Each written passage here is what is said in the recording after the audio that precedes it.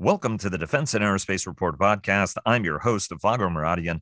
Our podcast is brought to you by Bell. Since 1935, Bell has been redefining flight. Learn more about its pioneering spirit at bellflight.com. Later in the program, an update on the Russo-Ukrainian war. But first, joining me, as he does every week, is my good friend Byron Callan of the independent Washington research firm Capital Alpha Partners, with a look at the week ahead and whatever else is on his mind. Byron, thanks as always for joining us. Always great to have you on the program. Always a pleasure, Vago. Thank you very much. And before we get started, Leonardo DRS sponsors our global coverage. Northrop Grumman sponsors our weekly cyber report and our cyber coverage overall. And General Atomics Aeronautical Systems sponsors our coverage of strategy.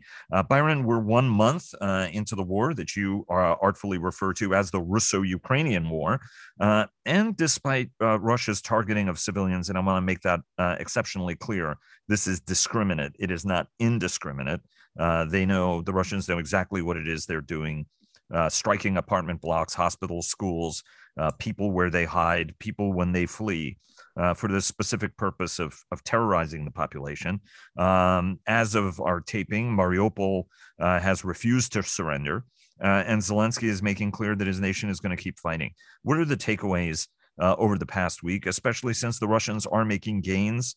They did so over the weekend and deployed hypersonic weapons in combat for the first time, which fueled a wave of concern by people. Even several American friends of mine who are normally pretty steely were like, "Ooh, oh my God, he's using hypersonics. This is getting serious," which I think is why Putin used them, right? Is his shambolic army is getting chewed up and he wanted to establish some deterrence.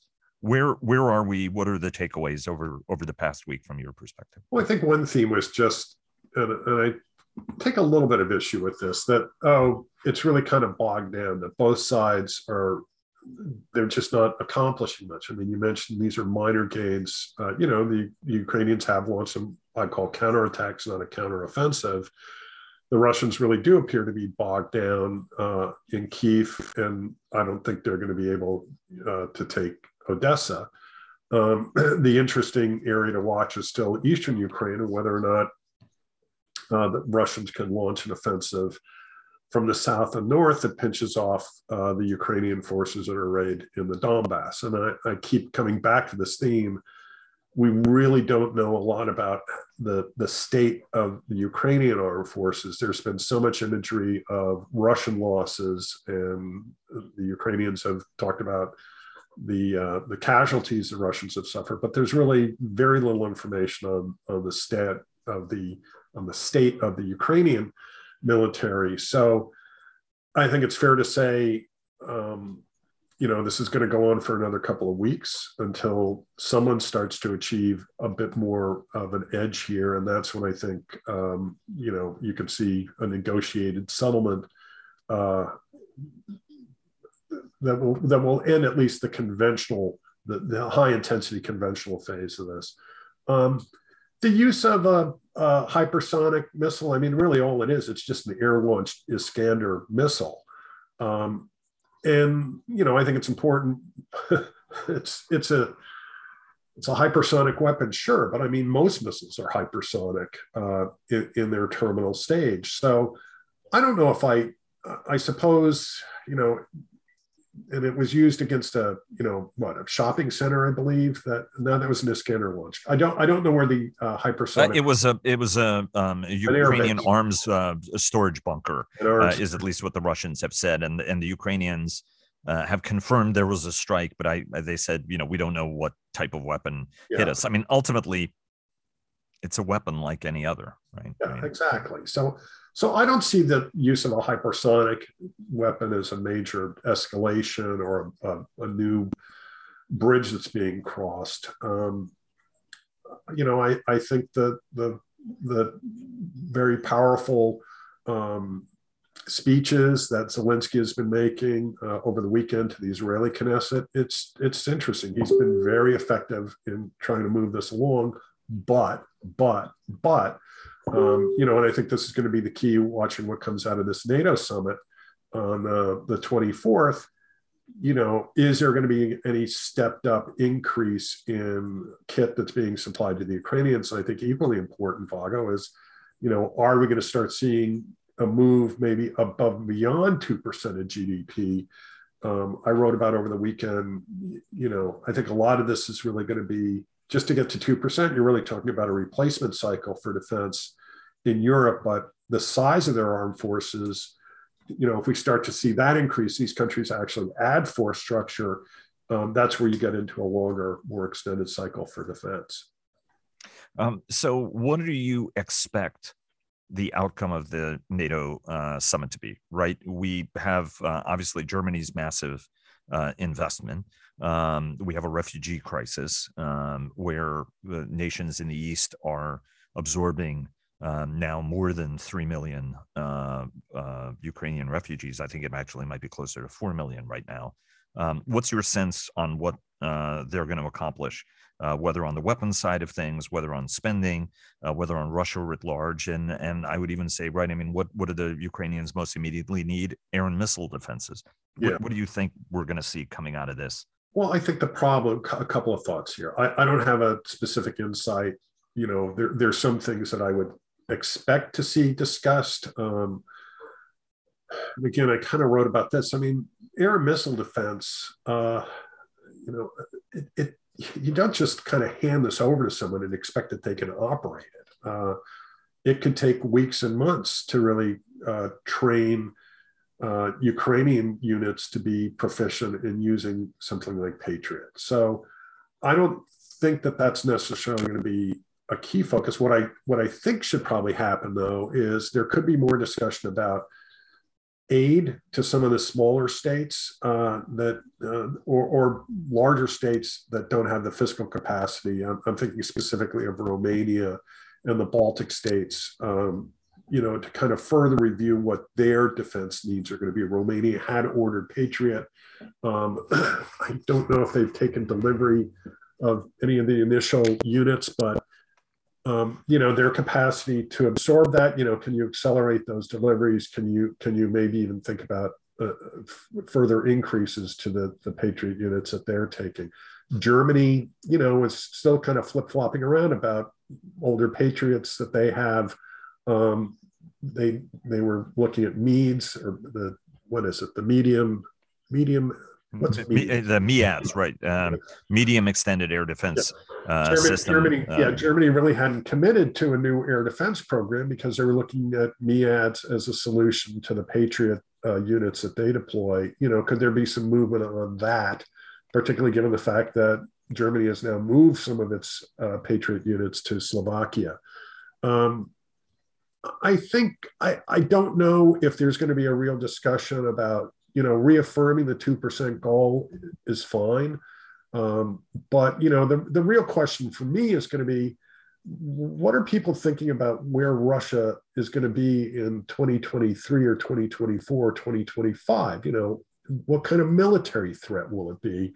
And then, what should be the force posture that and the size of forces that NATO should have arrayed against Russia in that time frame. And clearly that's a big question mark that I don't think anybody really knows. But I think you need to start thinking about the planning process and some of the assumptions that are going to go into those assessments. And, again, I kind of wrote about this over the weekend.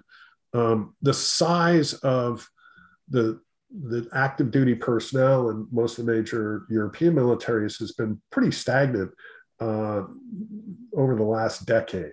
And it's been, you can say the same thing. Russia increased the size of their military a bit after 2014. But, we're not back to NATO Warsaw Pact force levels.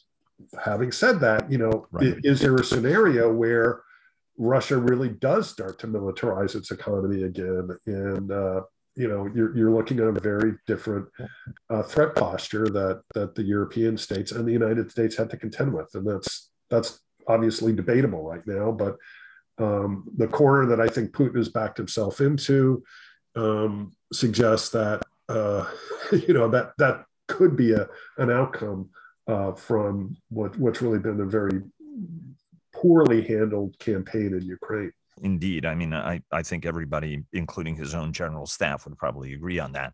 And the air defense point that I was trying to make is it makes most sense for countries that operate S-300s and any other like Oh system yeah, that the Ukrainians have absolutely. in inventory, transfer those immediately over there, and then have the United States at least establish Patriot, THAAD, and other coverage in the region to backfill it. I think Romanians had said, "Hey, we're willing to part with our systems as long as America gives us a little air and missile defense support," and I think that Yeah, makes great sense. absolutely. Greece has some S-300 batteries and I assume interceptors. So absolutely. I mean, if you can flow equipment to Ukraine that they can use tomorrow, I absolutely expect that's going to be reiterated. And there's probably a lot of stuff kind of tucked away in warehouses or bunkers in Europe that could, and possibly even in some of the Middle East states too, that also have been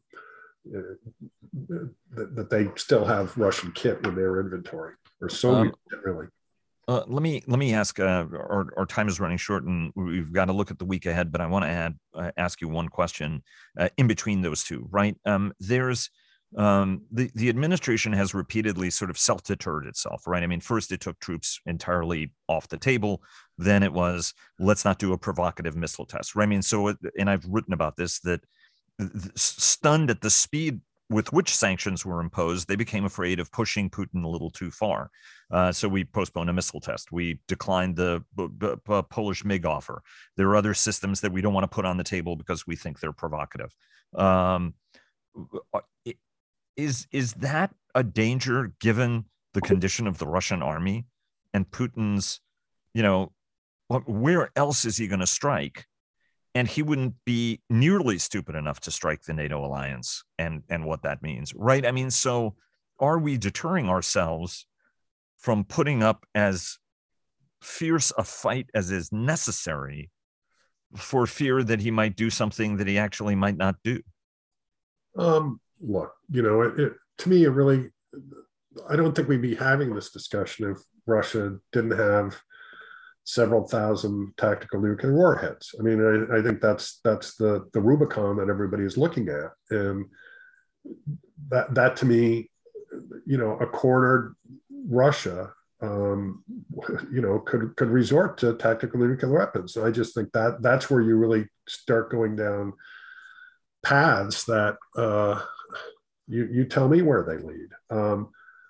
So I'm not, and I think there's also a time element here, Vago. You were part of the email exchange over the weekend with someone, we're talking about the state of Russian industry and even little things like their capacity to build ball bearings. I think there's a time element here that if, again, it's an if the export controls can be maintained, and frankly, we ought to see something similar to COCOM be resurrected, where this is coordinated centrally with allies. And maybe that's something that comes out of the NATO summit. The ability of Russia to generate military capacity is going to be severely limited. They're going to have to go through, they're going to have to rebuild their own machine tool industry first, and that's going to take years. So it kind of gets back to a point about, is Russia going to be North Korea on the Volga? And if it is, yeah, Russia can generate and sustain nuclear power, but what's their real capacity to move into Poland or the Baltic states in 2025 or 2030? I mean, I think they've got a military that's probably going to be a wasting asset unless they go through, kind of the full militarization or remilitarization of their economy. And as I said, that's quite possible. It could be Putin. It could be somebody who replaces Putin. But I think what the alliance is doing right now, it is they can't let Ukraine fail outright, and arguably that's not happening. I do think what's on my mind is kind of what could happen in the Donbass, and as I said, we just don't know. What's the Ukrainian order of battle? Where are their mechanized and armor units? How well are some of these territorial units holding up? And if Russia pinches off the Donbass, and with it, a couple of the Ukrainian mechanized brigades. That's where I think that's where we're going to have to think, okay, what next? But we're not there yet, at least today. But maybe that's something else that comes in NATO planning assumptions, is because there are some French assessments that, like a lot of these wars, they're fought, and then there's a breakthrough moment, and all of a sudden, what looks like a stalemate looks like a rout, and that's a scenario that I think I assume is going to be discussed as well later this week and with the NATO summit. And we have less than a minute. Highlights. What should folks be tuning into over the course of the week? Senate Armed Services confirmation hearing with Bill LaPlante, who's nominated for Undersecretary of Defense for Acquisition and Sustainment. There are a couple of CSIS events, one on Ukraine and Taiwan that I'm kind of intrigued by. Atlantic Council is doing one on Europe defense. I believe that the Polish government official, it may be their defense minister.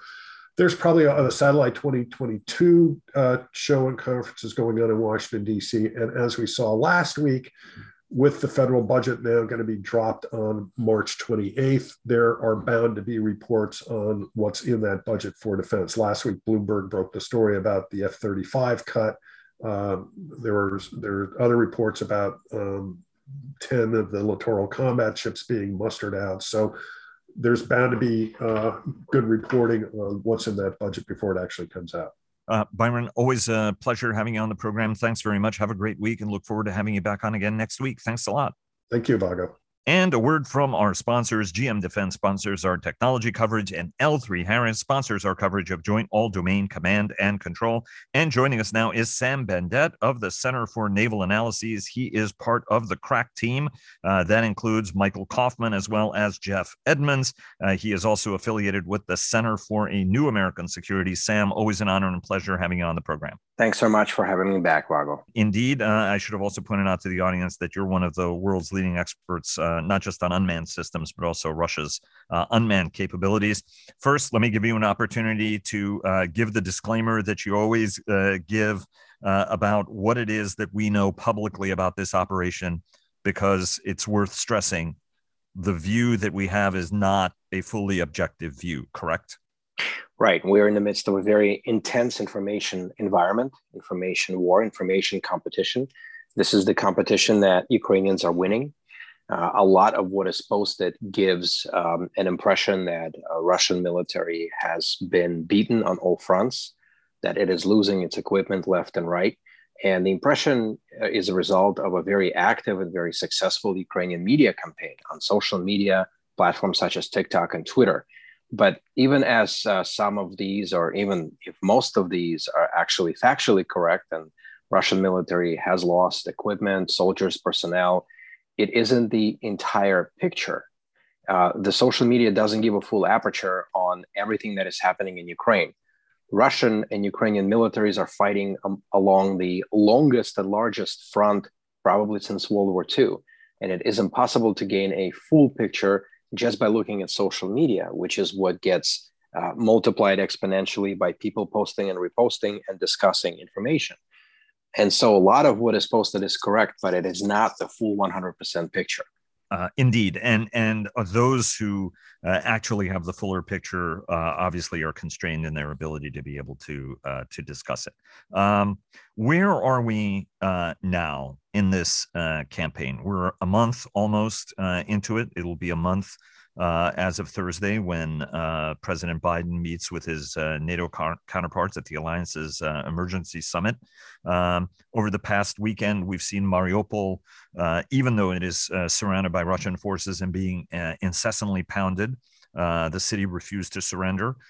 We've seen the Ukrainian people refuse to surrender and accept Russia's terms, which is accept Crimea as Russian, accept Donbass and Luhansk as independent states with a corridor connecting them all to Russia. Where are we after this first month of conflict? So we are at a stalemate of sorts. A Russian initial advance has stalled around key areas. Russian military was unable to take Kiev. They are unable to take Kharkiv. They have progressed relatively steadily from Crimea northward, but they have not been able to take or move towards Odessa in any significant capacity. Right now, there's a lot of movement on sort of the southeastern front with Russian forces from Crimea trying to link up with the forces out of Donbass, surround Mariupol, and create one sort of solid front along that perimeter. On the political front, there are discussions ongoing. There are political negotiations taking place about the fate of Ukraine, about the fate of this war. But Russian military, again, has advanced along a very large front, and therefore some of the issues that probably plagued Russian military before the war have become readily apparent, and there are issues with morale. Some issues are with logistics. Obviously, information environment is a big question mark with the Russian military, considering how much the Russians have placed an emphasis on dominating information environment in so many of their analyses, writings, and public presentations. The Ukrainian military is fighting back. It is launching counterattacks, but it too is exhausted. And so the question remains how long this phase of the war would continue. Would it be several days or several weeks? And then what happens afterwards? Would there be a ceasefire? Or are we seeing sort of a conclusion or the completion of a stage of the war or a significant part of this conflict? I want to get to the first use of hypersonic weapons, or at least Russia's claim to have used hypersonic weapons in a moment. But what NATO is meeting, Sam. What are the kind of capabilities that Ukraine at this point, given what you can discuss publicly, what are the capabilities the Ukrainians really need at this point, right? I mean, and I would suspect S-300 reloads, batteries, and the like would be the single most important, whether they come from Romania, Greece, or anywhere else, right? Well, judging by how this conflict is going, Ukrainians need more anti-tank systems and weapons. They need anti-aircraft coverage and munitions. They need better secure protected communications. They probably need additional unmanned aerial vehicles that are somewhere in between the civilian quadricopters used and the Bayraktar drones, which are still operating. They need that for better situational awareness. They need logistical capacity and just regular supplies to essentially strengthen Ukrainian capabilities. With the situation currently as it is, it looks like, again, we have reached a stalemate of sorts. So they need to re-equip and they need to rearm. Heavier systems can become targets for Russian Air Force, which is still very much effective. And so mobile, dispersed technologies, something that can allow Ukrainians to constantly evade Russian Air Force, multiple launch rocket systems, and artillery would probably be very beneficial. Would Reaper and Gray Eagle aircraft be useful? The United States has large inventories of them. They're sitting unused, and they can be operated from laptops in the field. Would that be something that would be useful for Ukraine? And I say this just on my own, right? Even though General Atomics Aeronautical Systems, the maker of this system, is our sponsor. Well, we have to be cognizant of the capabilities that Ukrainians have. We have to recognize that using a lot more sophisticated UAVs, because the drones you mentioned are more sophisticated than the Turkish Bayraktars flying today. They require training. They essentially require preparation. But in this conflict right now, the worth of the combat aerial vehicles was proven over and over again, as it has been in previous conflicts, when a side that is better prepared and is better capable can field multiple different types of unmanned aerial systems with great efficiency and to great effect. So again, these vehicles can be helpful, absolutely, given what they are and what they can do. The question is, can appropriate training be given? And what that would look like politically, because, for example, Russian military is classifying American aerial vehicles as sort of in the same category as missiles and other dangerous aircraft. And so it may view this sort of acquisition on an equal footing with Ukraine getting, for example, combat aircraft. And that can sort of take this conflict into an entirely new stage, both militarily and politically. Ukraine is still a sovereign state with a democratically elected government. And as far as I'm concerned, Putin knows the rules of the proxy warfare game. He started this.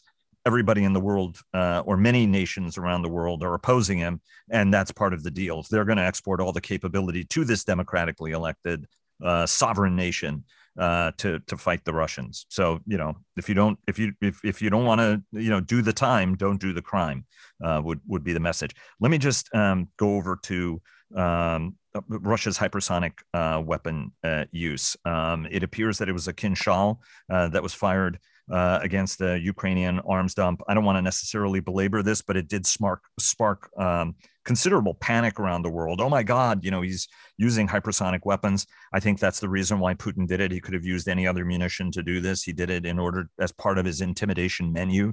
Talk to us a little bit about what Kinzhal is and whether or not this actually constitutes any major needle-moving event ultimately, and certainly in the arc of this conflict. Well, hypersonic missiles are actually designed to fly at speeds which are much, much greater than the speed of sound. So Kinzhal can potentially accelerate it up to 3,800 miles per hour.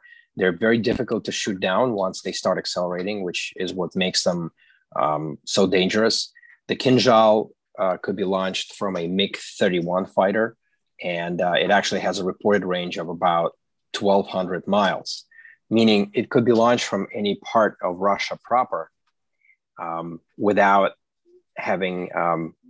without Russian military being concerned that it could be intercepted at its initial sort of ascending arch. Other countries are developing hypersonic missiles as well, United States and China amongst them. This is the next evolution in the missile race. The question about this launch is, how many Kinzhals does Russia have? And if this was a demonstrative launch to demonstrate its capacity, or if Russia has several dozen of these that it can use to target Ukrainian military capabilities. Russian military has flaunted its development of hypersonic missiles as sort of an asymmetric answer to the NATO and United States military dominance. And these are indeed very dangerous weapons. But the question again remains whether this was a one-off, a single launch, or if Russia intends to demonstrate additional launches. What is dangerous about this particular launch is the fact that Russia is now targeting Western Ukraine. While all of the fighting takes place mostly in the eastern part of the country, now Russian military wants to target Ukrainian locations, logistics, training facilities, warehouses, and any arms movements in the western portion of the country, which so far has been spared. If Russia brings up additional capability, like more hypersonic missiles like Kinzhal, then those Ukrainian locations, Ukrainian sites, and those capabilities located in the west near Poland could actually be endangered. I would speculate that that's right. I mean, prompt strike is something that these weapons are very good at. You can get munitions relatively quickly on target because of their speed. They do have penetrating capability, which is useful, but are also a very powerful messaging tool, right? You start to move these closer to NATO's border, maybe NATO countries get the message, not to help, for example, right? I mean, there's messaging in this as well. Absolutely. And this may have been part of that messaging, because Russian government did state that it is going to target Western military convoys, which have made it inside Ukraine, making them fair game. Again, the question is whether this was a demonstrative launch or Russia intends to escalate and launch additional missiles at additional Ukrainian military sites and locations. Let me ask you one last question. Vladimir Putin, in what can only be discussed as a Nuremberg rally-like moment, all that was missing, even spectacularly produced, even if his microphone failed, and the question is whether or not that microphone failed or was pushed. during that, he declared that on April 1st, there's going to be conscription. How much capacity does Russia have left? Because when you talk to people in the Pentagon, their view is they're astonished at how rapidly he is grinding up his army and military capabilities in order to be able to prosecute this war. Well, look, Russia's a big country. Its population is around 140 million. Its official military strength with the contractors and the conscripted personnel is around 900,000. So there's definitely enough human potential to throw into this war if that becomes necessary. Again, the question is, to what extent does the population believe in that? To what extent they're going to go along with it? And at this point in time, at least right now, it appears that the majority of the Russians are for this war, one way or another. It isn't entirely known whether people can dissent in private. We don't have a good eye on a lot of Russian social media activity because a lot of the social media platforms have been banned, and Russians were on Western social media platforms in large numbers. So it is possible to call it conscription. Whether this is a smooth process going forward for Russia or whether there will be significant hiccups remains to be seen. It isn't clear if the Russian population at large is aware of the total losses inflicted by the Ukrainians on the Russian military in Ukraine, whether the bodies are actually hidden, whether people don't know what happened to their loved ones, to their sons and fathers.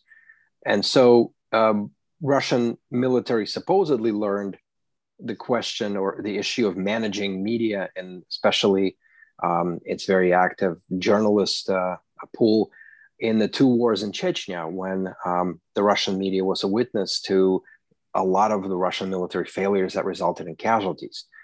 It's not clear if Russian military has the same sort of, if the Russian media has the same aperture right now. It looks like there's a lot of state controls, and it looks like the media, as reporting from Ukraine, is very tightly controlled, and the content is very much pro-Russian and is a complete reverse of what we're seeing, for example, on many Western and Ukrainian social media platforms. Russian media tells a different story in this war, an entirely different narrative, and therefore the Russian people may not be aware of the full extent of the failures and the damages up to this point. They may think all of this is perfectly normal. I want to ask one last 30-second question, but I'm just going to parenthetically put most of my family was in the Soviet Union, whether in Moscow or in Soviet Armenia. And I guarantee you, if you'd asked them what they thought about Leonid Brezhnev, they would tell you he is the finest leader we've ever had. And I suspect a lot of Russians are behaving the exact same way when asked these polls because the walls have ears, as my relatives always used to point out. 30 seconds. What kind of military capabilities does Putin want from the Chinese? What is it the Chinese can give them that he needs in short order? Well, that's a very good question. And it's a topic for very intense discussions right now. I think if I were to make an educated guess, it would be microelectronic semiconductors, something that can be immediately used in the Russian microelectronics and high-tech industry, which has been significantly affected by very wide-reaching sanctions on the country. So if China can deliver on that, I think other systems and weapons can also be on the table. Russia asked for probably a range of things. I don't know. I don't have the list. It's difficult to estimate right now. But again, things that Russia can use immediately, things that it cannot procure anywhere else, things that it can no longer have access to, such as microelectronics and semiconductors, are probably very much and very high on their list. Sam, always a pleasure having you on the program. Thanks so very much for making so much time for us. We know how busy you are. Thanks a lot. I'm glad to be on. Thank you. And now a word from our sponsor, retired United States Army Major General Jeff Schlosser, who is the Executive Vice President for Strategic Pursuits at Bell. We've been building creative and innovative aircraft, next generation types of capabilities for almost 9 decades. Bell is the company that can deliver that. Thanks very much, sir. And thanks to all of you for listening. Please follow our daily podcasts and visit the Defense and Aerospace Report website to subscribe to our weekly newsletter. Follow us on Twitter, like us on Facebook at Defense and Aerospace Report, and check us out on LinkedIn. And stay tuned for our weekly cyber report sponsored by Northrop Grumman. Thanks again to Bell for their generous sponsorship, and we'll see you again tomorrow.